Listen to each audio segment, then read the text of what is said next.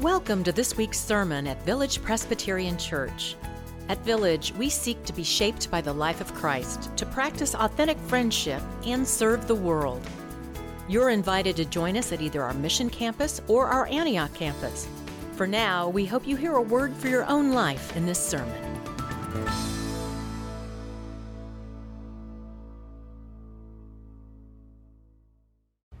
Our scripture passage today comes from Paul's letter to the church in Galatia. We'll be reading from chapter 2, beginning with the 19th verse and reading through the 20th verse. As we come to this passage, let us first join together in prayer. Gracious God, because you are God, it is your word and your word alone that is life for us. And because you are gracious, we trust that even in these moments you will speak to us. Whisper to us your truth, O God. We are here. We are listening. In the name of Christ we pray. Amen. Let us listen for God's word for us. For through the law I have died to the law so that I might live to God. I have been crucified with Christ.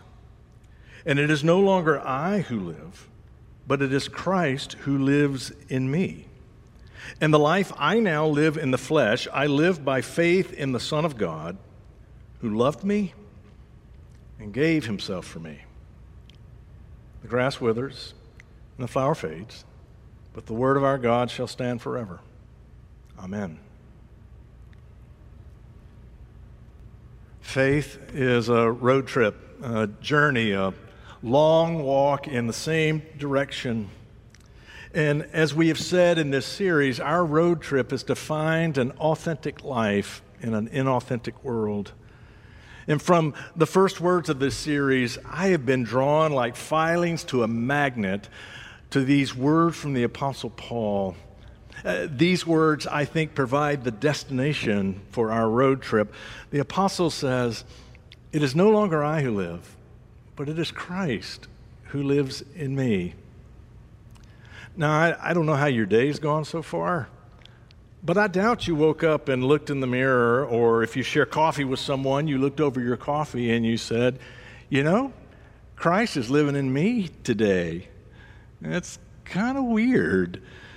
But if I understand what Paul is getting at, I think what he's telling us is that the more that he looks to Christ, the more that it dawns on him that what he's seeing is himself, or the self God has created him to be. To say it more plainly, it is Christ who shows us what we're for, what life is about. And that's a huge gift. I think there's a shift that happens with us on our journey. I think most of us, we start out thinking that an authentic life is original, unique. It's set apart in some way or fashion. We make our own path. But what the apostle teaches us, and what he realizes in his own life, is that a real life, an authentic life, is not something that's unique, but it is something that has already been shown to us, that the more we are like Christ, the more we are like the self God has created us to be. It's like the words in the song that we just heard, "Let me walk the way you do, let me learn to choose like you." Novelist Leslie Jamison, she said that when you write a novel, what you hope, what you strive for, is to tell a story that's never been told before. To tell a story that's original, that is unique, that's its power, that the worst thing for a novelist is for readers to think, "Well, I've heard this before." Jamison also struggles with addiction, and that takes her to 12-step meetings, and she said it was there that she learned the power of a different kind of story. Not a story that is original or unique, but a story that seems to be universally shared by everybody there. The power of this story is the storyteller knows the struggle that you have faced, the heartbreak that you've experienced, the damage that you have done, the fears that you carry. Leslie Jameson said she went to a meeting with a friend of hers. Her friend went for the first time, and as someone was speaking, her friend leaned over and said, "That's me. I feel like I've been listening to the wrong radio station my whole life and didn't know it until this person called my name." I think that's what Paul is getting at.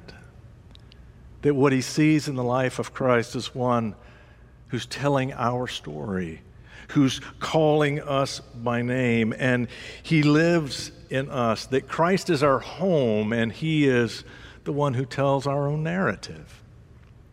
Now look, that can be intimidating because, well, Jesus is Jesus, and we're not. And at least for me, the list of the differences between who Jesus is and who I am, well, that list is long and significant.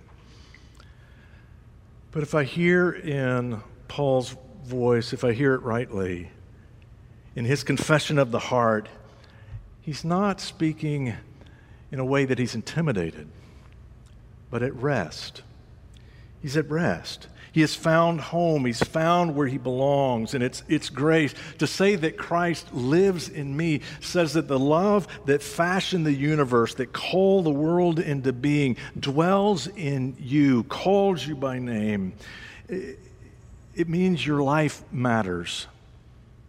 You don't have to accomplish to matter. You don't have to succeed to matter. You're enough.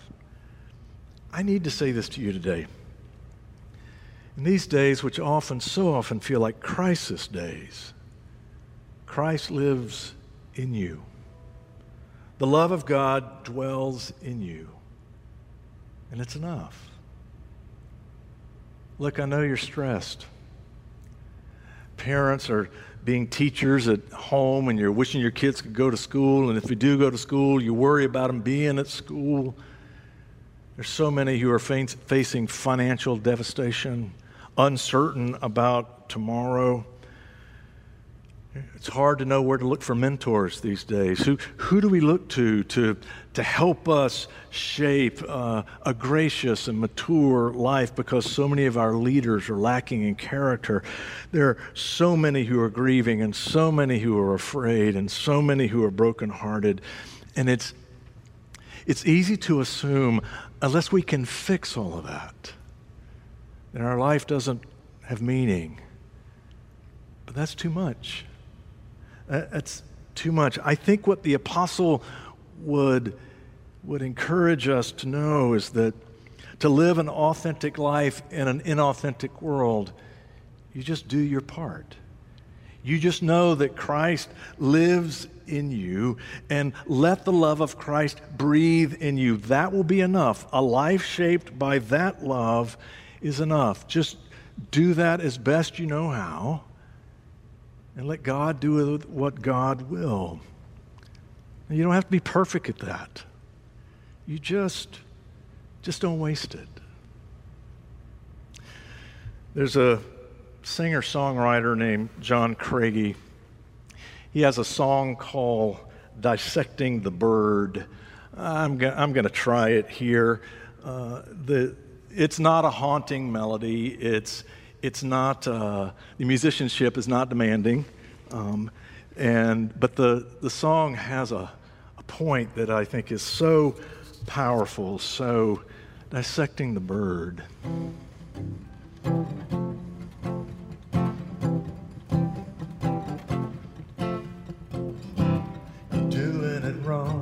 Dissecting the bird, trying to find the song. It's a miracle that you're here at all. When the candle flickers, when the days get dark, they call them first world problems, but they'll still break your heart. The universe feels like it's against you. Take just a minute to realize all it took to make you. Your parents had to meet, as random as that was, and hang out long enough to fall in love and have a baby.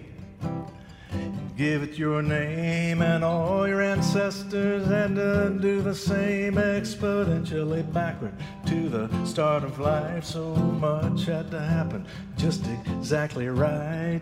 Sparks had to catch, oceans had to freeze, billions of cells surviving endless disease. Civilizations had to crumble, wars had to be fought, bad presidents got elected, good presidents got shot. People had to leave, hearts had to be broken, people had to die so that your eyes could open. The universe is not against you. The universe is not against you. It went through a lot just to give you a chance. It must have wanted you pretty bad. No pressure though, no pressure though. The universe went through a lot, but no pressure, bro. You don't gotta be perfect, you don't gotta be a saint. Just don't waste it, for this was not a mistake. Oh, you're doing it wrong, dissecting the bird, trying to find the song. It's a miracle that you're here at all. You're doing it wrong, dissecting the bird, trying to find a song. It's a miracle that you're here at all.